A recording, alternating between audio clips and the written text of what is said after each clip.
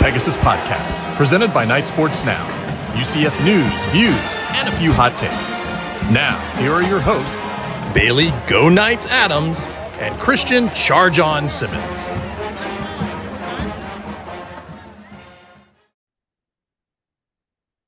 Welcome into episode 170. Be sure you're following us on Twitter at BaileyJAdams22, at @ByCASimmons, and at Night Sports Now. We're back a few days after, I guess only a couple days after UCF nearly upsetting Oklahoma. Christian, how are you? Where is your mind at right now? My mind's okay. I listened back to my little rant from the last podcast, and it was a little over the top. It wasn't my finest moment on the podcast, so that's cool. But I was a little angry at the time. As you can be. As I can be. I some people have told me that before, that I tend to get a little worked up about small things. I don't know. I haven't seen any evidence of this in my life, but it is a thing people say. So yeah, I'm feeling fine. I've definitely, it's almost weird. Like I was almost going to say I've come down off the high of the loss, which is like not a thing you can usually say about a UCF game, but I definitely have sort of transitioned from like, hey, UCF did way better than I was anticipating, and that's cool, to like, they could totally just go lose to West Virginia this week and I'd be in shambles. Yeah, so that's where I'm at. Before we get to all that, we have two 5-star review questions that we need to get to today, because both of them are timely, and they're going to lose their timeliness if we don't get to them. UCF opening as 6-point favorites over West Virginia. Thoughts? Okay, so I'm a little confused. Maybe I'm just completely out of touch with reality. I was expecting them to be favored, and I'm surprised. I was going to be favored, not by 6. Is 6 some giant margin that's not even a touchdown? It is a touchdown. No, well, it is. It's a touchdown if Daniel Obarski was still UCF's kicker. I can tell you that much. Touchdown if we're not getting a 2-point conversion. I was going to make a 2-point conversion. Oh my god, joke. Please don't. No, but I don't know. It's like I would think like 2 points, 2.5 points, 3 points maybe, because they're at home. But 6 points seems like more than I was expecting. I think Vegas just set a line for UCF to be plus 20, and then UCF lost on a 2-point conversion. So I think they're maybe just angry now, and they're like, we're just gonna make. It's actually, but this is something I have to remind people with the gambling stuff, is like whenever you see a line, that's not a prediction. That's Vegas wanting to set a line that they will make money off of, and that's a tough line to pick. So I don't know what I would. That's a tough one, because I as of now I think UCF's gonna win, but I could also see them winning by like 3 or 4. I don't really foresee UCF coming out here and just blowing out West Virginia. So it's interesting. It was in this exact moment that I realized I don't have a score prediction for this podcast that we're going to get to later on. So I'll think of one on the way. But nice. 2 5-star review questions. I meant to write down the names, but I didn't. Let's get to the first one, where it was, can you break down what was the key factor in each of the 4 losses? I believe this is the one that was a makeup, right? So this was from Night Hand Luke, who he asked, I don't remember what his question was, and I don't remember what the news was. It was a recruiting thing, I think. I think it was Jalen Hayward committed. I think it was Jalen Hayward committing. That I just don't know how I remember that. Being the excellent podcast host I am, I just wanted us to get through the review questions so we could talk about it. So I just like blazed through it and didn't give any kind of real answer. It basically was telling you like, hey, shut up, like stop it. Let's talk about Jalen Hayward. So I promised him that he would get a makeup question, and the time for the makeup question is now. So that's my hand for being patient. Can you break down what was the key factor in each of the 4 losses? Coaching, talent, execution, etc. Game by game, what was the biggest issue? And has that issue since been resolved? If not, how does it get resolved? So I guess like the makeup question here is about 6 different questions, but we'll get to all of them. As I'm reading that, I'm like, wait a minute, that's a lot of question marks. That's basically a podcast. Like we could do a full 45-minute podcast on that question. Let's try not to, though. Yeah. So I guess we're going to go game by game. The first game they lost was Kansas State. They couldn't stop the run, I think. I guess that would have been the biggest issue, right? I just wrote penalties. For Kansas State that like Kansas State was just better. I feel like we do that as like media and podcasters or whatever, and it's a thing for every team. Is I realize we get a little too caught up in like, well, UCF could have done this or they could. That's like sometimes the other team is just better. Like Kansas State was better than UCF. That's pretty much that's what happened in that game. They won the Big 12 last year. They've been very good this year. Baylor, what happened there?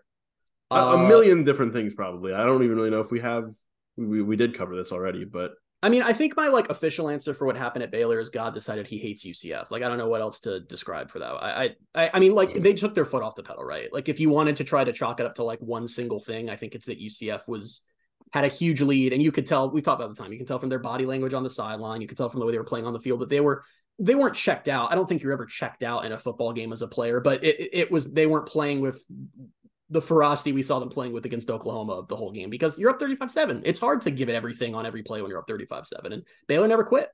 And then things just continue to spiral. Once like they got a little bit back in, it was like, okay, this is always going to happen. I think by the end of that, I was like, yeah, this once they got right. I think it was the fumble recovery. We talked about it at the time. Yeah. Like fumble recovery happened, and I was like, yeah, I don't think UCF's going to rebound from this. Weird blown scary. leads take fluky stuff, and that was the fluke of that game. Was that like I literally out loud in the press box at the time was like, okay, we're good. They're in the red zone, so no need to worry, because at that point they had the ball. They were up 2 scores still. There wasn't a lot of time left. If Boomer just hits a field goal, it's 3 scores, you're done. And even in my head, I'm like, even if you somehow miss the field goal, Baylor would have to go score twice. They fumble and Baylor scoops and scores. And like that was the moment the game flipped on. So it really, if that fumble just doesn't happen, or even if it happens and UCF jumps on it, they win the game, no question. So it's so funny how obviously a lot of things contribute to losing a game where you're up 35-7, but it was that literal one moment, that turnover that they scored on, that totally flipped the game.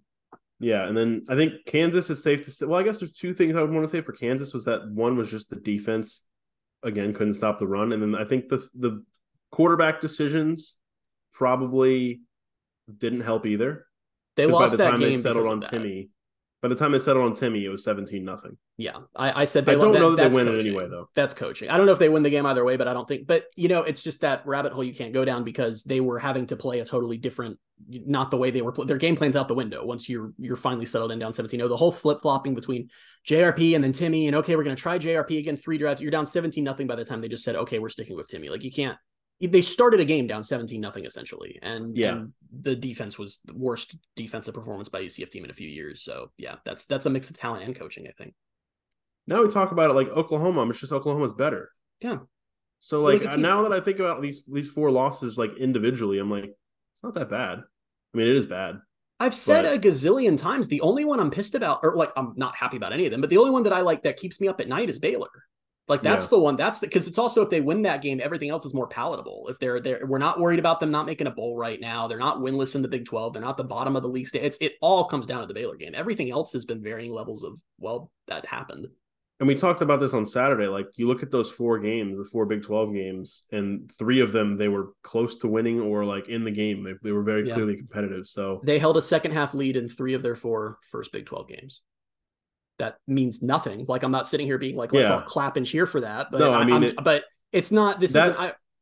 Makes you feel like, oh man, like they should have probably won a couple of those games. Like it shows they're close. Like I said, you compare them to Cincinnati, who just is lifeless and has been all season and lost to freaking Miami, Ohio. Like that's a disastrous season. Well, I don't know. Maybe UCF season is even more disastrous because they do have the ability to win these games and still haven't. But it at least gives me more. Like Cincinnati has no hope, right? Like they just aren't. They don't have a quarterback and they don't have talent. Like UCF, we can at least for now gaslight ourselves into believing they can win multiple games down the stretch here.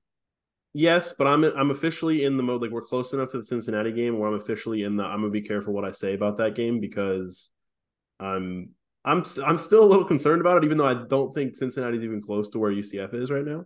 We've seen Emory Jones play UCF. That right after we've seen Emory Jones play UCF, and look what he did against UCF when surrounded by 4 stars and 5 stars. Now imagine what he'll deal surrounded by the post Fickle Cincinnati, who lost all their talent to the portal. Have you considered that UCF could just do UCF things? And so yeah, and let's start previewing the Cincinnati game before we even talk about West Virginia. Cincinnati is also 10th in the nation in rushing offense, and that's a scary stat given UCF's issues defending the run. But at the same time, I'm like, rushing offense is total rushing yards, and are they 10th in the country because they're really good at running the ball, or are they 10th in the country because their quarterback is not capable of throwing? Like, and that's the only way they're going to generate any offense. And the quarterback, even when they do throw, he'll just run and pick up 6 yards instead. Yeah, his running stats are probably better than his passing stats. Like every week, if they weren't. Every week when I look at around the Big 12 that I write for Night Sports Now, like it's like Emory Jones completed like less than 50% of his passes and threw for 120 yards. Oh, but he ran for 97. So it's like, yeah, I mean, he had more passing yards, but comparatively, that's, yeah. Anyway, what would you say if I told you that his completion rate is over 60%? I would say there were probably some early games that inflated that. Probably. He has 1,400 passing yards, 13 touchdowns to 8 picks.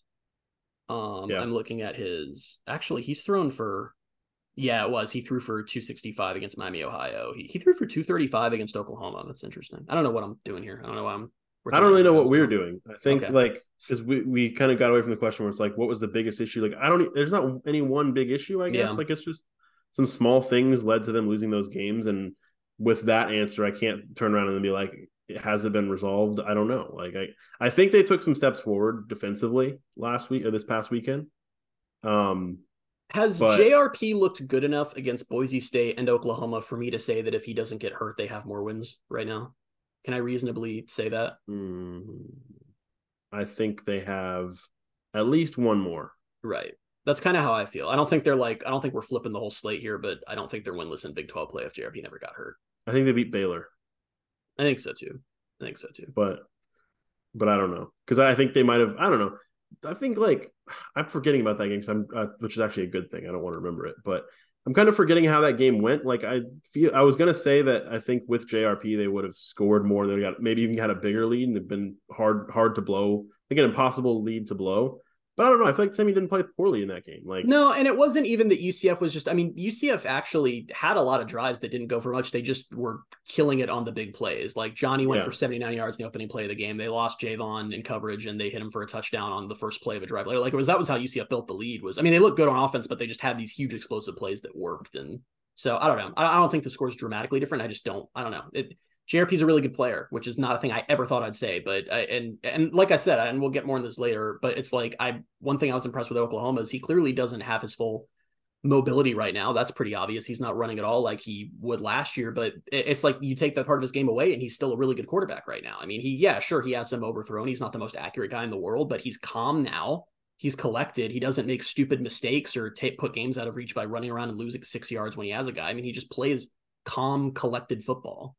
It's so bizarre because I'm crediting Hinshaw because I'm thinking if he can't run, then what is he good for? And he has actually been a decent quarterback this year.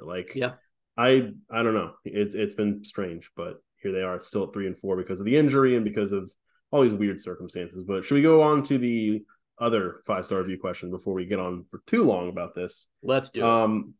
This one was, I guess I saw this one after last podcast, and I guess it applied to last week as well, but we'll cut it out. The original question was, UCF has 4 more opportunities to beat a legacy Big 12 team. Which game is UCF most likely to win out of OVU, West Virginia, Oklahoma State, and Texas Tech? Obviously, the Oklahoma game's over. They lost. So we'll narrow this down to the last 3, West Virginia, Oklahoma State, and Texas Tech. Which one's most likely? I think Oklahoma State's the least likely. That's kind of how I feel right now, too. They've been playing really well lately. They've kind of figured some things out. I want to say West Virginia, even though I think West Virginia is better than Texas Tech. So let me give you we've penciled in Texas Tech as an automatic loss the entire offseason and through this point of the season. Because they were supposed to maybe be the TCU of this year. I think they were in the preseason AP top 25, or they were in the coaches poll and they were close to being ranked in the top 25. Lots of people thought they could win the league this year. And also Texas Tech is a really tough place to win a game. It's late in the season. It's November. That felt like a loss from the start. Texas Tech lost their quarterback a few weeks ago and has just kind of been crumbling since. They've lost by double digits in their last 2 games. Their only Big 12 wins are Baylor and Houston, who, have both had pretty rough seasons. It might be Texas Tech. I mean, if that's a home game, it definitely would be. So it's just a question of how much does playing on the road in Lubbock in November factor in? Because is their quarterback coming back at any point? He's supposed to be out for the year. I'm going to double check that right now, but I don't believe he's coming back. Because I was going to say that felt like a classic, he returns against UCF and throws 4 touchdowns. That felt like that would have been a thing that could. No, but I do want to say, I don't know. He's done. He's not coming back. Okay.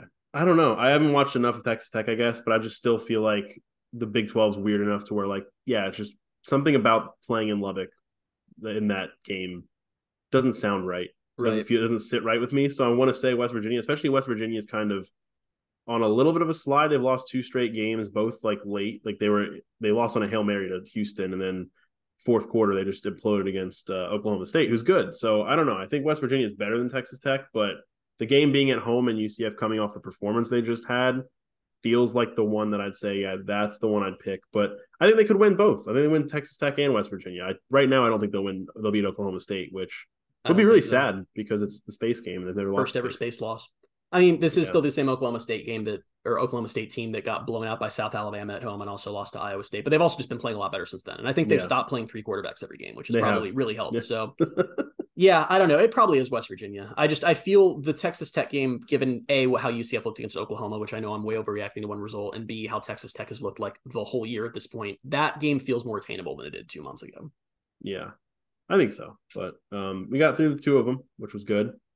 First one took way longer than I expected it to, but I knew that was going to happen, because it was like whenever we get a question, this is how you guys screw us up, is whenever we get a question where it's not just like this, it's like 4 or 5 different parts. Like I just start trying to do a podcast. Like I just start going off on tangents, and then suddenly it's been 20 minutes and we haven't actually done the podcast. It was the game by game thing. If you would have just said like, what's been the biggest issue and like, has it been solved? I'd be like, yeah, okay, we can get this done in probably a few minutes. But it was like, oh, what was the problem in this game? What's the problem in this thing? It's we I don't know. So just so I'm keeping track, but that was the question. So just so I'm keeping track for the listeners at home. So Night Hand Luke has now sent us 2 questions. The first one we just skipped through because we wanted to talk about something else. The second one, we've insulted the structure of the question. I'm not insulting. I guess I am. I don't know. I'm just explaining why we went off the rails that quickly and how we need to now get back on track. Talk about a couple of things from the Oklahoma game that we want to touch on before we move on to West Virginia. The one thing real quick was that they moved Addison Williams. I'll say they moved, like he didn't have a choice in it, but Addison Williams was on the field rather than in the box. And I believe they said David Gibbs went up to the coach's box. Yep. I don't think that explains away like why they played better on defense. I don't think it's just that simple thing, but just some things they probably talked about during the bye week.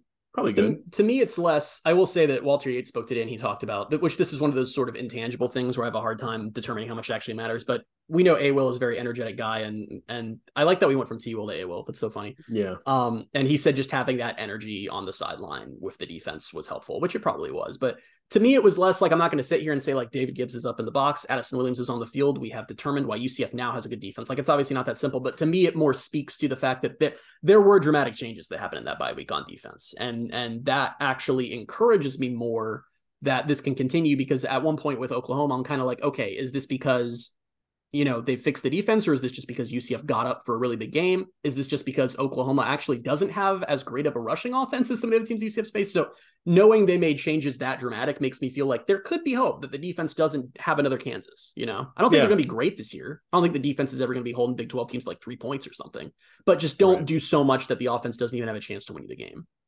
Right. No, I think that's completely it. And I think it was that. I think there were some personnel changes on the defense itself. Ricky Barber was back healthy, and there were just little things that all contributed to what was, I think, was that the best?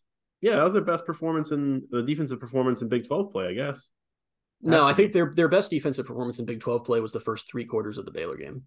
Okay, well that works, but Baylor's I was gonna say Baylor's garbage, but they beat UCF. But it was honestly, we're talking so much about it's so funny how we've mainly talked about how the defense's issue has been just allowing a gazillion rushing yards every game. That was the best game UCF secondary has played in like 2 years. And that was a big part of why they won the game. I know Dylan Gabriel still got his stats. Like he's Dylan Gabriel. He's very good at football, but Corey Thornton had that pick take. Did you realize what you just said?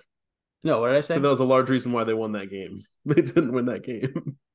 I'm so brainwashed right now. Did I really say that? I know UCF. I think that's what I heard. UCF lost the game.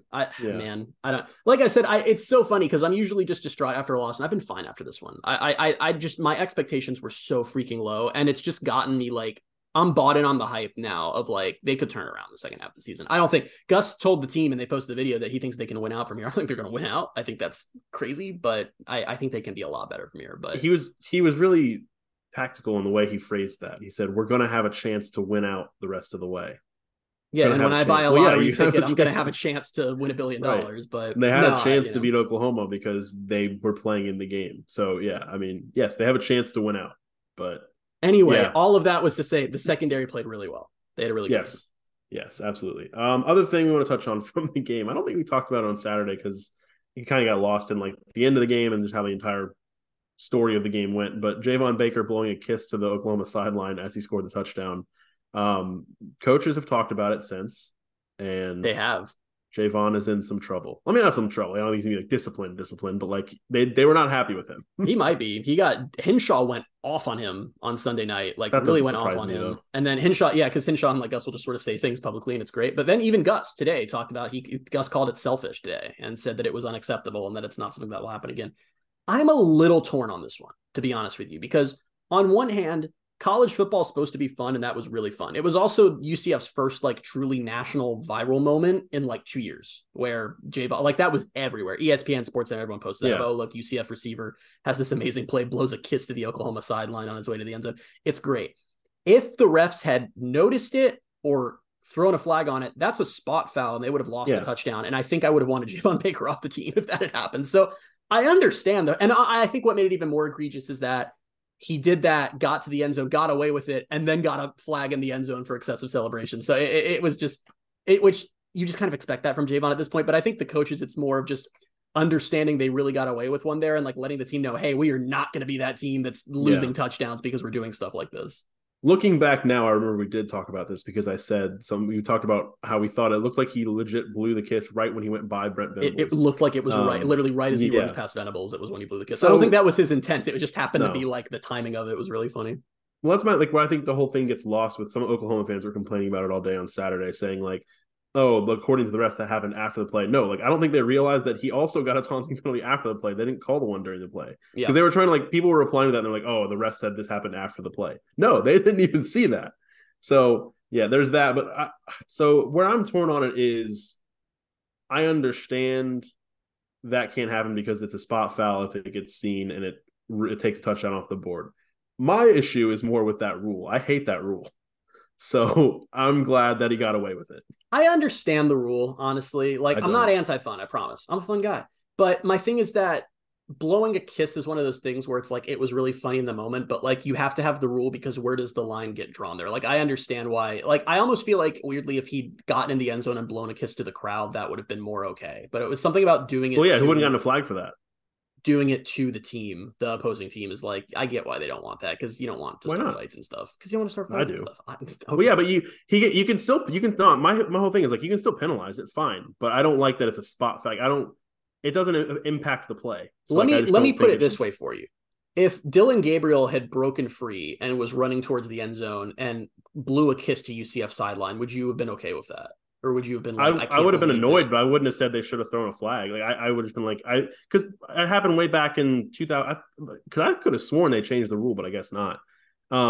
Brad Wing, LSU's punter, did it in like 07, 08, 09. I don't know when that was. They did a fake punt, and he kind of like opened his arms like this, like right as he was crossing the goal line. And just because it happened right before the goal line, they called it back. And I thought it was so stupid. Well, that's really stupid. And it was stupid. Javon blew the kiss like 40 yards before the end zone. Right. But I'm just saying, like, the whole thing, my thing is like, penalize it, fine, tack 15 yards. He still gets the personal foul, and that counts towards one of his two. He gets kicked out. But to take a touchdown, like, it doesn't impact the play. Like, I don't think you should bail out the defense for, I don't know. It's just, you actually are correct. That is my stance. You're right. I'm okay with it being a rule, but what? Wait, I don't know. It's funny. Like after all, you're just like, you're right. Well, you are, because I realize we're kind of arguing different things. Like, I'm like, I understand why they have anti-taunting rules, but I'm like, you are correct that that's way too harsh of a penalty for that to have taken a touchdown off the board. Like, you're right. If he did that, whatever, and then after the play is over, he gets to the end zone, you throw the flag 15 yards on the kickoff or whatever, or on the PAT. Not on taking I'm not a big fan of any rules like that erase plays that didn't impact the play. Does that make sense? Yeah, no, that's the thing is like, and that's why I get so annoyed when there's like a block in the back on a run where it's like 20 yards behind the play. Like, obviously, call it because like that was stupid, but it was just stupid play by the player. But if it doesn't impact the thing, that's when it just makes it so much more annoying. So like if it's something completely like not even involved with another player, like it's just a taunt or it's a celebration or whatever. My biggest football rule hot take is that I think holding should be allowed on punt returns and kickoffs, because I just think it should be. I think you should be allowed to, because it's every single time I've ever seen a punt return touchdown or a kickoff return touchdown come back and they're like, oh, it was holding, because it's always what it is every single time it happens. It's never holding that impacted the play. It's always like 20 yards back, some dude who this is the only time he's ever going to be on the field, and he just, gets too tied up with another guy, and they're like, yeah, we gotta erase this play over that. So stupid in both directions. I hate when that happens. Yeah, I don't think I have anything else to say. I thought I did for a second, but I forgot about it. So, well, just once again, congratulations to UCF for beating Oklahoma. That was really cool for me to watch, and apparently that's how it's been burned into my brain. So shout out to UCF on the win. Yeah. Awesome. So to talk about the West Virginia game, our main storyline is, can UCF break its losing streak? Because they didn't win against Oklahoma. 4 straight losses. They're 3-4, and they're coming back home. They haven't won a game since September 16th. I hate that. I hate that so much. This is a must-win game, right? Like, absolutely, by any definition you want to use, this is a must-win game, because there's 2 ways that we're going to look back on the 2023 UCF football season. And the first way is going to be that The Oklahoma game was UCF getting up for the biggest opponent on their schedule and really wanting to win that one coming out of a bye week, and they fell just short, and then they went back to sucking, and this team just wasn't good. Or it can be at the end of November, we're looking back and saying that bye week into that Oklahoma game, that was the turning point. Them knowing that they can almost beat Oklahoma, that's how they put together this run where they went 6-6 or 7-5. That's the version I want. And I don't think it's possible to get that version without beating West Virginia. I think if they lose this one, the team is just like, we're done. I really do think that. And I think the fan base will be too. I think that they have one more chance here. And if they really do start 0-5 and lose this game, a home game, their second straight home game, I think that that's it for the season. Because they'd be 3-5 on the year and 0-5 in Big 12 play. And then you kind of like look at the last few games and you're like, okay, say they go on the road next week and beat Cincinnati, and then they beat Houston, and they end up with 2 conference wins, but it's just Cincinnati and Houston. Like, people are going to look at the season and just be like, yeah, it doesn't mean anything. And so getting this one out of the way, getting West Virginia and getting that win, like, it feels like it have to do it, because also the whole narrative thing, if they lose this game, they have one more game they can afford to lose and still make a bowl. And that just feels like they're cutting into their margin of error, which is already not very big. Which on the flip side, you beat West Virginia, you get back to 4-4, you then go, yay, beat a Big 12 team, woohoo. All the UCF fans will go out to where there aren't enough bars outside of UCF to party. So that's I'm going to do a quick tangent. That's where we've been doing an update every week of what's the dumb thing that UCF fans are angry about on Twitter. This week's after the game is that a bunch of UCF fans at Oklahoma liked how many bars there were around campus and are now mad there aren't more bars around UCF's campus. And I've seen multiple tweets saying UCF needs to do something about this, as if UCF is controls what businesses are in operation on like universities. So that's where we're at this week. I think the Frankie Valley thing was still dumber, but this is close. But anyway, you look at it the other way. They beat West Virginia, all this momentum. You go on the road to Cincinnati and you beat that game. Suddenly you're 5-4.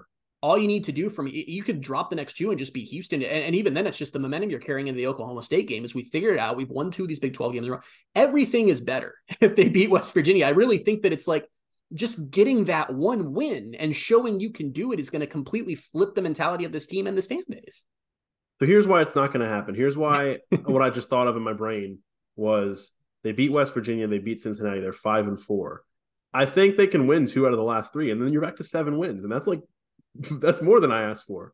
It's more than we asked for at the beginning of the year, but now it's not going to work out that way. How many podcasts did we say our prediction was 7-5? We talked about, I remember one of our last podcasts before the season started, we said we looked at the schedule and we found like 9 different ways to get to 7-5. It just felt like a 7-5 year. And I think that part of that is if they do end up getting like 4-8's bad and a disaster, and we will rightfully talk about how bad that is. But if they do get to 6-6 or 7-5, this stretch was terrible, but we're just going to sit back at the end of the year and be like, what we predicted happened. And I'm sorry for the group of the fan base that convinced themselves they were going to go 10-2, but that was never realistic.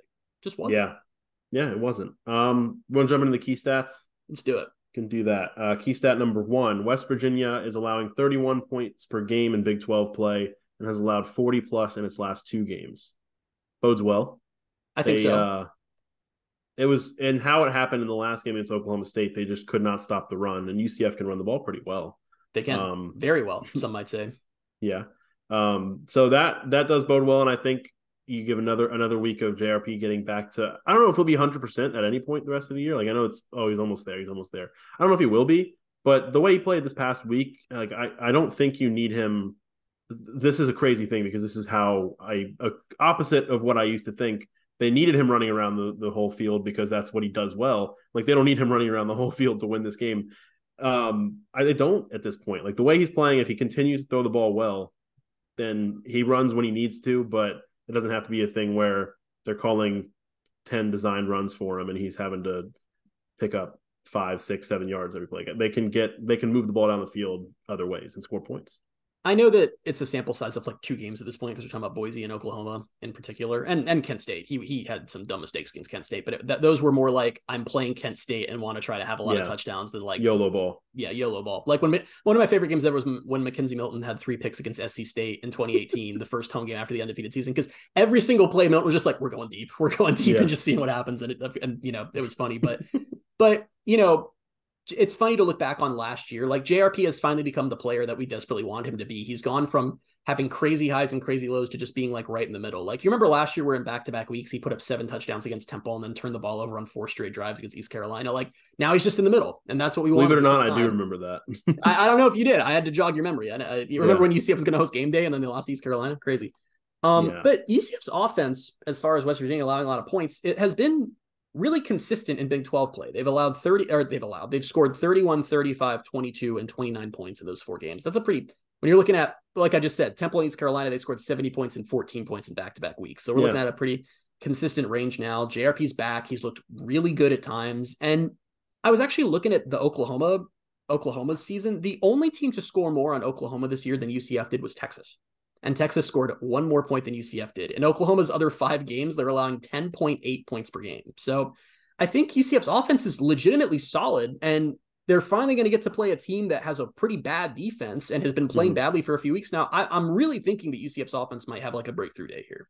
Well, that's what was encouraging too from Saturday, not to go too far back to Saturday, but like Oklahoma in the past under Lincoln Riley, now you're seeing it out with USC, is like, oh, they have great offense, can't play defense. Like Venables under him, like they're playing good defense. And so for UCF defensive coordinator at Clemson before this. So for UCF to go out and play that way they did offensively, that was encouraging to me. And so, yeah, they should hopefully be able to translate it against the worst defense at home and give themselves a good chance to win. Like I do feel good about their chances to win, which is funny because like a few weeks ago, West Virginia was playing well. I think they were like 4-1, and they're like looking like actually going to be like a top 3 or 4 team in the conference, and then 2 results go not their way, and so now I'm like UCF can beat them. But I feel good about it, and I feel good about the matchup. I think for the most part, other than in key stat number 2, West Virginia is the number 23 rushing offense in the country. For reference, Oklahoma was 51st.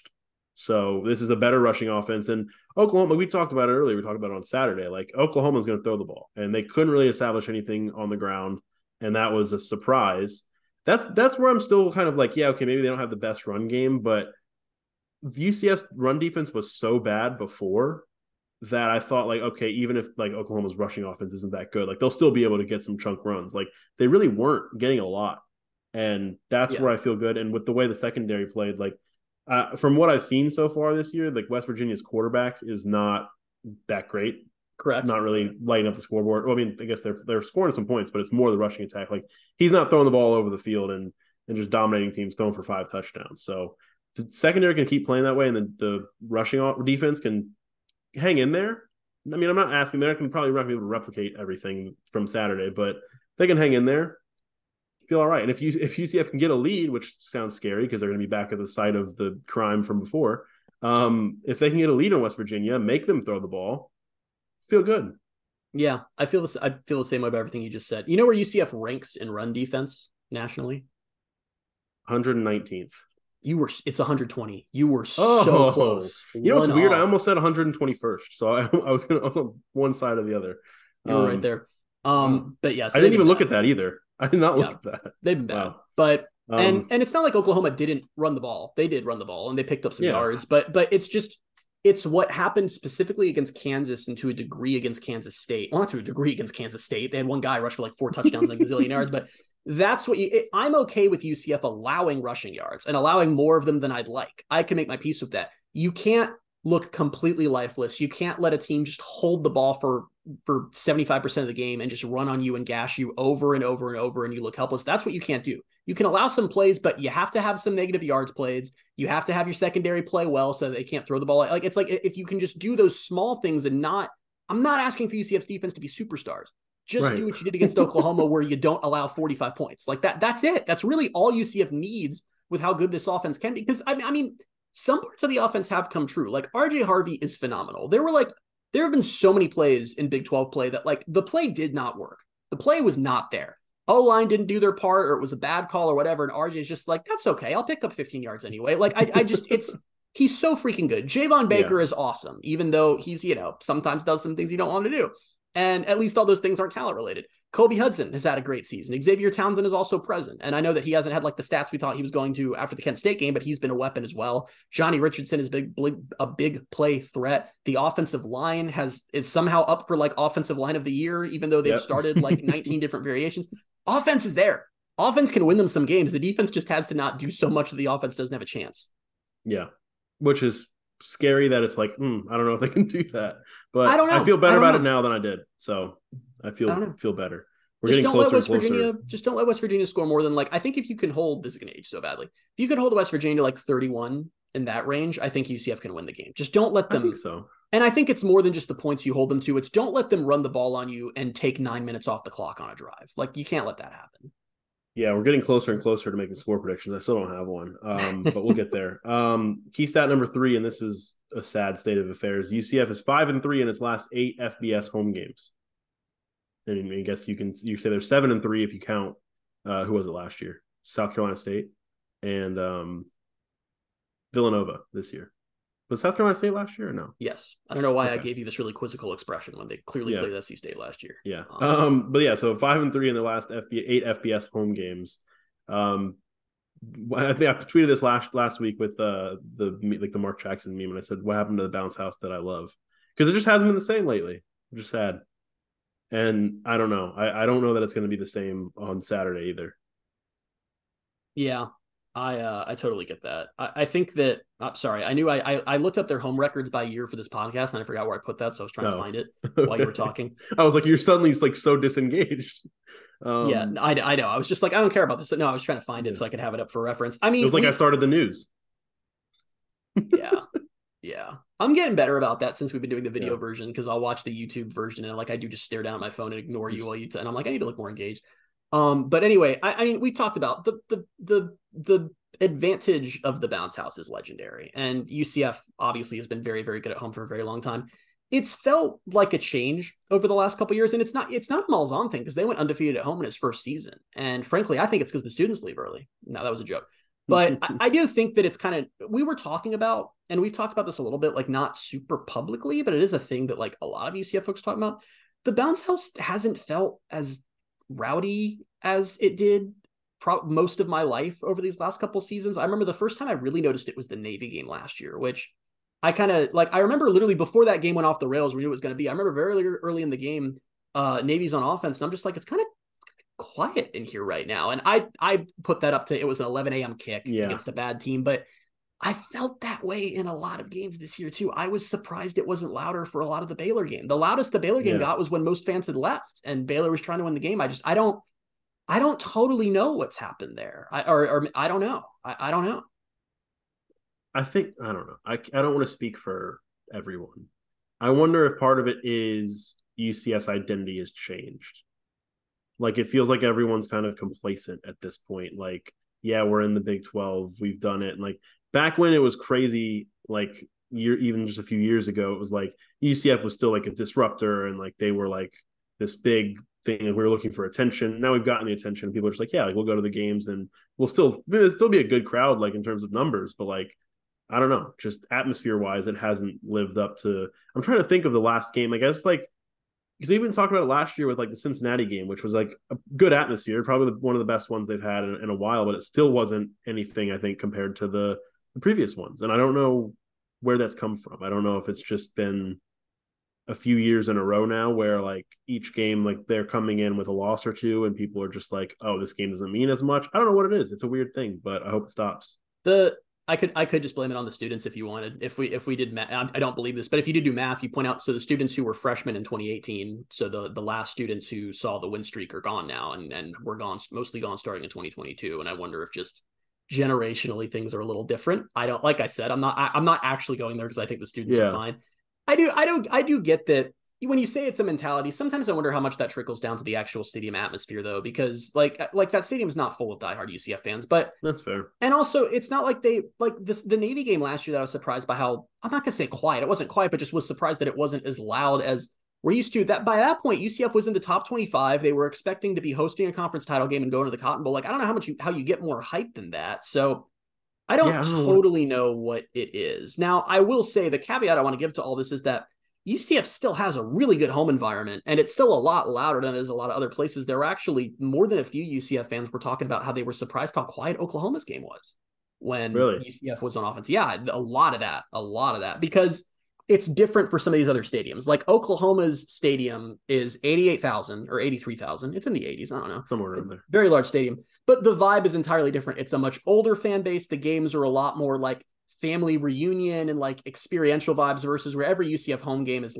we want to watch them win this game and we want to be really loud. And And that's the thing I've heard over the years when I've talked to people who are either their team is visiting UCF and they're covering the team. Like I've talked with a few different media folks about that, or sometimes whoever, is that, UCF's big identifying factor is that they're never not loud. Like most other stadiums, even the big ones, is they get loud for the big moments, but other than that, they're kind of hanging out. And UCF, it's like every play. And I do think UCF still has that. There's just, it's felt a little dialed back the last couple of years. And I don't know I have no idea what to contribute that to. I'd be curious if other people feel the same way, because we've had this conversation with a few people who feel this way too. So it's not like we're just going off the rails with this. And what kind of to your point, like what will always benefit UCF is the fact that they have student sections on both ends of the stadium. Like that's always going to help, as long as the students are there, but that'll help. But yeah, I don't know what it is. I'm curious if anyone has any theories, throw them out. I'd love to hear what you guys think. It's an interesting topic to me, because it's not like it's all of a sudden like 5-3 is fine. Like they've played some tougher teams, they've played some tough games, like whatever. And it's less about the record, more just about the feel, like of everything. Like even last year, some of the bigger games were just kind of like not the same as even the Stanford game in 2019. It was like that game, the atmosphere of that game was crazy. And I'm thinking out loud here. The Stanford game, man, that was one of the louder UCF games of the last like decade. We don't even really talk about that one because it wasn't a good game. But okay, I'm not like even remotely like this is just total like thinking out loud. Can you blame the actual stadium? I don't even know what to call this. Like the DJ, stadium all experience? That stuff, the stadium experience, like because that has changed. I think you could argue it's a little more subdued than it was a few years ago. Does that trend get set there? Maybe I don't know. Like I don't know. I would have to talk to someone, or have to like actually go back and think like what has changed and what. It could be. I'm gonna start talking to some people and see what other people have to say about this. And we can revisit this next week. What we talked about with all of the the 4 losses, like it could be just a variety of things. I don't know. Yeah, it probably is. I mean, more likely than not, but maybe. But this thing, because I was about to say maybe how loud they were in 17 and 18 just isn't sustainable. But I'm like, they've been that loud like most of my life. Like the bounce house didn't get tough during the win streak. It was always really tough. Like all the way back to when I was a little kid. That Texas game in 07, I was 10.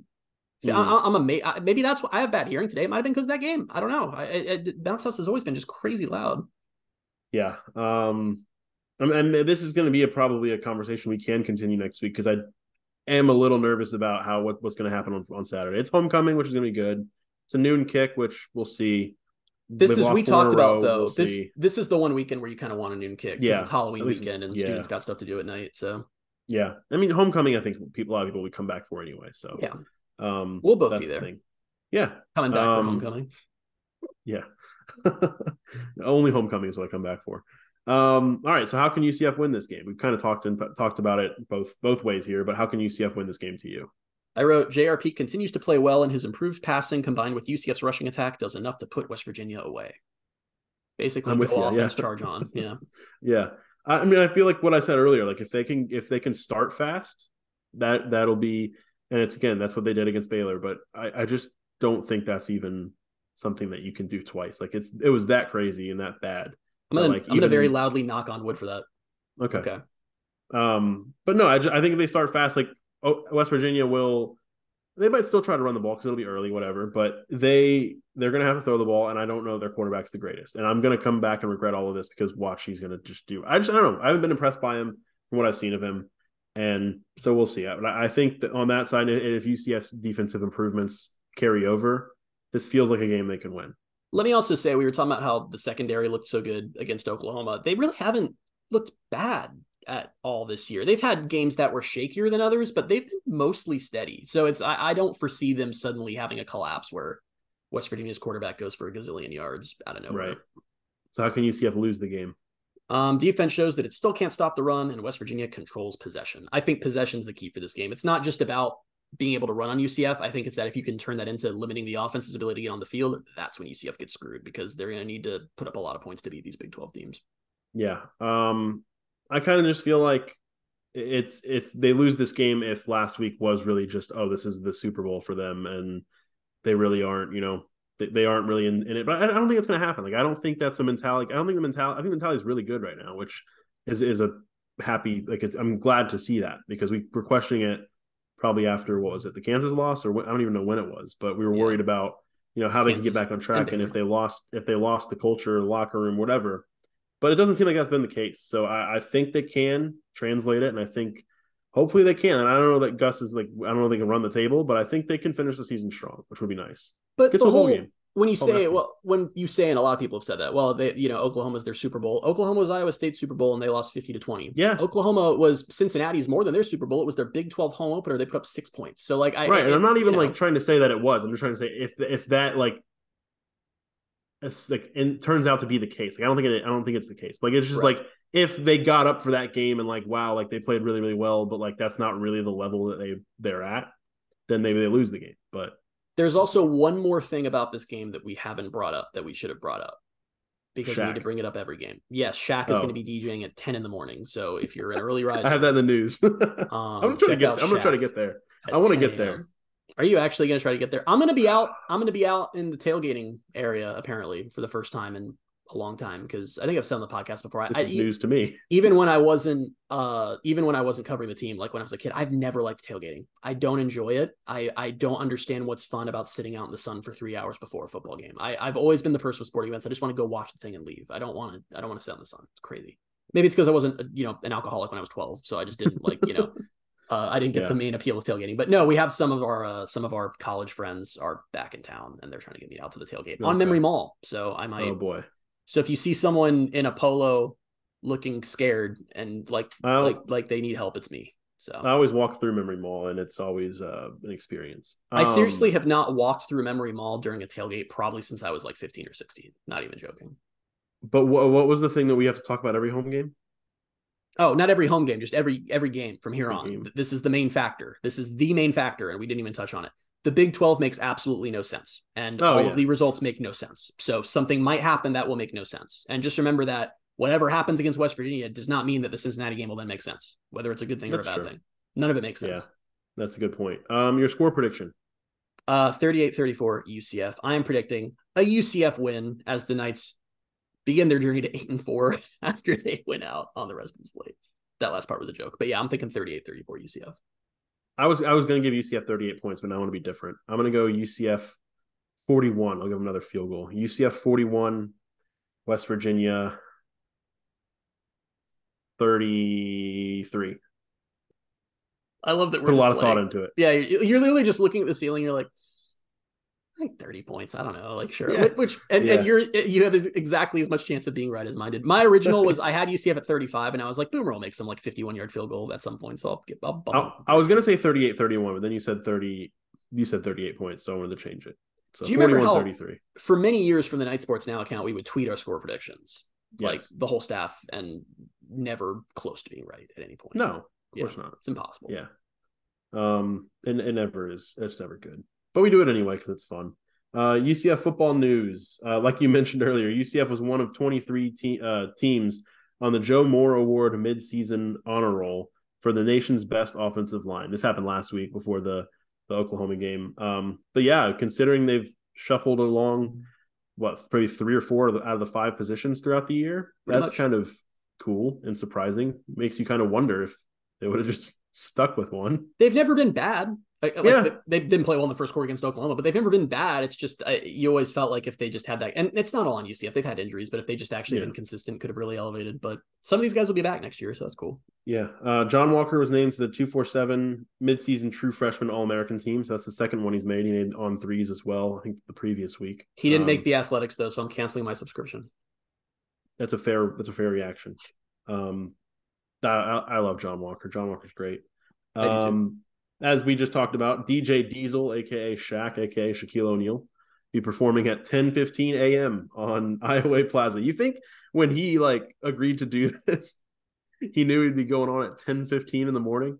I'd like to think that he still doesn't know. I hope that he's getting in. He's like, okay, so 10:15 p.m. and they're like, oh no. Friday night, he's like, all right, what time I got to get up tomorrow? Like, what time we headed to UCF? And they're like, oh, we got to be setting up around probably 9:30. And he's like, 9:30. And then, Let me say one other thing just for our listeners is I know I've said before, but we have an outline we go through on the podcast that Bailey types up. It's very nice.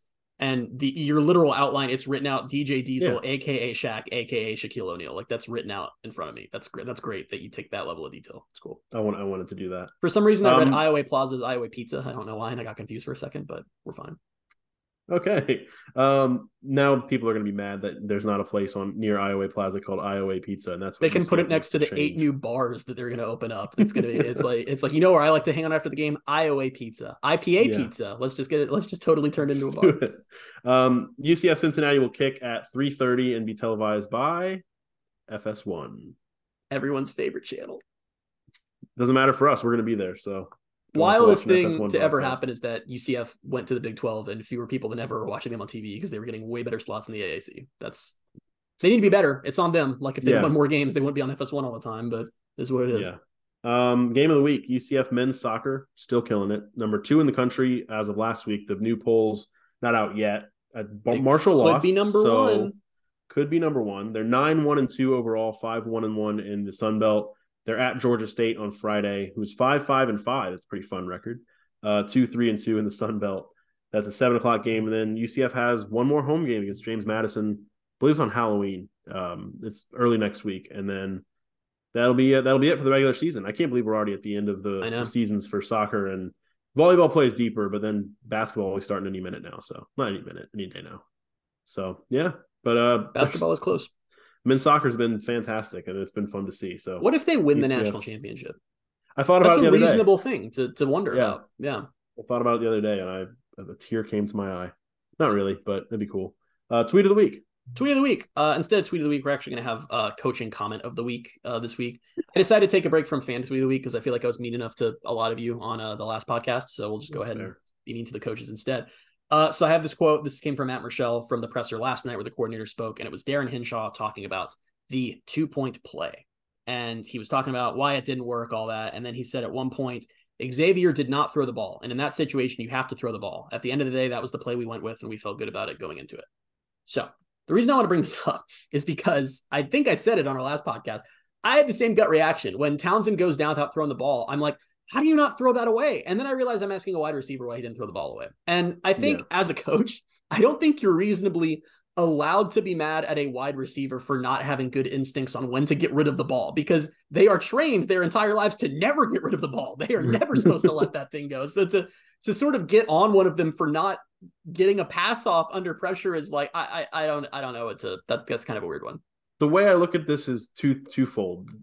I understand what he's saying, because they've probably told him as they've practiced that play, throw the ball. But when it's in the moment in the game, like, it's difficult. Like if it's, but also every single instinct a wide receiver has when that ball is in their hands is you feel contact, you're going down, someone's coming up on you, secure that ball, not let it go. So then flip that in your brain of, come on, you felt the pressure, you're supposed to like throw it. I just feel like getting on Jimmy for not blocking well enough. I don't think there was like, even if he does get rid of it and just throws it up, like I think it was double covered, wasn't it? Like I don't know. Yeah, if it was even nothing would have happened. There was a split second when there was a Javon that was in the end zone. I think it was a split second where he was open. If he would have thrown it right then, maybe they get it. But he kind of would need to put it in a window though. And again, we're talking about a wide receiver, not a quarterback. So not even RJ Harvey, who was a former quarterback. 3 different players have had plays that were supposed to end with him throwing the ball this season. It's been RJ Harvey, Kobe Hudson, and Xavier Townsend. Crazy. Yeah. None of them worked. Maybe we should just stop, but no, we will not. I can't wait to see who throws a pass on Saturday. It's going to be great. I have this thing that like, it's going to finally work in like some deeply critical moment. Like UCF is going to be 5-6 at home against Houston. It's like a tie game. And RJ Harvey is just going to uncork this pass downfield for like the winning touchdown. That'll be the one time it works. Then in the bowl game, they'll try it again and lose 5 yards. Like that's what I feel like in my head is the path here. You know, we'll wrap up real quick here in a second, but I had this thought. You sent me, I think it was this morning, you sent me a bowl projection of UCF and Auburn in the Gasparilla Bowl. I haven't even been thinking, all this time I've been saying, like, I want UCF to just make a bowl. I haven't even been thinking about a bowl the last few weeks. Like, I haven't been thinking, like, oh, yeah, if they win 6 games, like, I'll be like, I keep thinking, yeah, they've got to get to a bowl. I haven't thought at all about, like, oh, what bowl would they get? Like, I haven't looked at bowl projections in weeks, and that's not like me. I'm not going to do that until they beat West Virginia. If they get to 4-4, I'll be like, okay, we'll go back to thinking about bowls. I sent you that one just because it was like, bowl predictions right now don't mean anything, but I'm like, that would be the most toxic bowl game ever. Gus Malzahn's UCF facing Auburn in the Gasparilla Bowl. Would it be more toxic than UCF in Florida, though? Yes, I absolutely think it would, because UCF in Florida is like has like appeal of, it's like Florida doesn't want to call it a rivalry, and it's obviously not a rivalry. They don't play regularly and they're in different leagues, whatever. But like that was a game where a lot of national people are like, oh, UCF Florida's interesting. This is just like two fan bases that both don't like Gus Malzahn, and they're gonna watch. they're like, it would just be so weird. You see somebody wrote an article this week or something like that about bringing back Gus Malzahn to Auburn as an offensive coordinator. An actual Auburn, like I don't know if that's like a big site or what. I've seen their stuff before. Was it fan sided? I think it might have been. It was like a legitimate like Auburn fan site publication wrote an article about how since Gus Malzahn is probably going to get fired by UCF this year, Auburn should hire him as their offensive coordinator. That is like one of the most like I don't mean to be mean, but like that person probably needs help, right? Like that's just such a crazy, like what? Yeah, I don't know. Is that more? No, I don't say more likely because it's definitely not more likely. But like, is that crazier, or is like now it's the conversation again is coming back because Arkansas fired their OC, and so everyone's like, oh, if Arkansas fires their coach and UCF wins out, does Arkansas go after Gus Malzahn? I don't know how many times we have to say this because I actually could see, even if UCF goes 7-5, I could still see Arkansas coming after Malzahn, to be honest with you.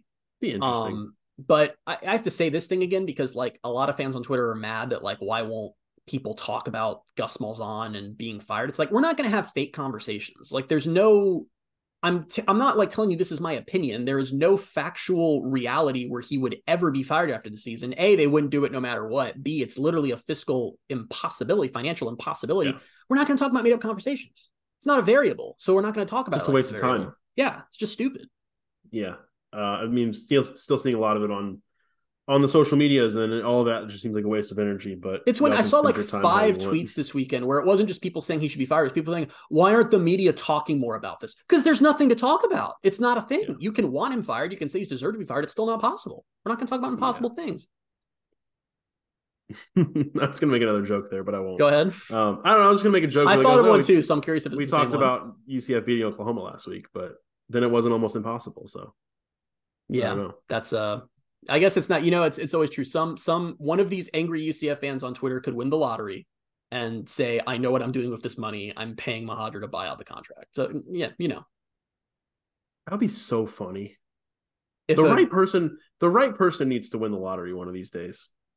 Just to do something funny with it. Like, I don't know. Just do something funny. This is like a real conversation I had with my parents like 1 or 2 years ago where we were talking about like the lottery and all that. And like, they were saying that if they won the lottery, because obviously like I would eventually get it. They said that like they would have to put stipulations in their will that I couldn't give it to UCF because they were that like, not even like, they were like, we know that you would just give all of that money to UCF. And I'm like, I wouldn't give all of it to UCF. Like I'd buy a really nice house and then give the rest to UCF. Like, let's not be crazy. This is a funny conversation because this feels like one of the conversations you and I would have after we're done recording, but we're still recording right now. But we're just still doing it for some reason. We'll wrap this thing up. Let me ask you one really quick question before. Okay. Let me just on that. Let's say that you win the lottery, and let's oversimplify it. You got exactly $100 million after taxes and all that. $100 million. You've asked me this before, I think. How much of it's going to UCF? Like immediately. I get $100 million. $100 million cash. Immediately. Yeah, or like how much of that $100 million? What's the largest gift in UCF athletics history? It's not that much. I think the largest ever was that scholarship thing that was like $13 million, but it was like spaced out over years and it wasn't directly for athletics. Maybe initially I'm topping that, and then I'll just go back and see what else I can do. But I just want to top it and have my name on something, I guess. I think I would just sit down with Mahadir and be like, what's the minimum amount I can give to you where I have full and complete control over the uniforms, and whatever that amount. We've had this conversation. Was it on the podcast or was it not on the podcast? Because I think you've said that exact thing before, and it might have been on the podcast. It's a real thing. Like, I'm dead serious. Like, I'm not even joking. We're recycling content now. I don't think we ever said that on the podcast because I think it's an unhinged thing to think. But like, I've heard you say that before, though. If I ever became a real-time UCF booster, like I would be like the boosters are always trying to trade for like power and stuff. I'd really be like, I want control over the uniforms, and I'll give you all this money. That's fair. All right, we'll wrap it up here right now, and we'll be back on Saturday with episode 171 after the West Virginia game. It'll be an in-person podcast, first one since Baylor. Yeah. Oh boy. Oh gosh. Okay. Yeah. First one since Baylor. But thank you guys so much for listening. Keep sending us your 5-star reviews and your 5-star review questions. Until Saturday, you can find us on Twitter at BaileyJAdams22, at @ByCA Simmons, and at Night Sports Now. Thank you guys so much for being with us, and we'll talk to you soon. Bye, everybody.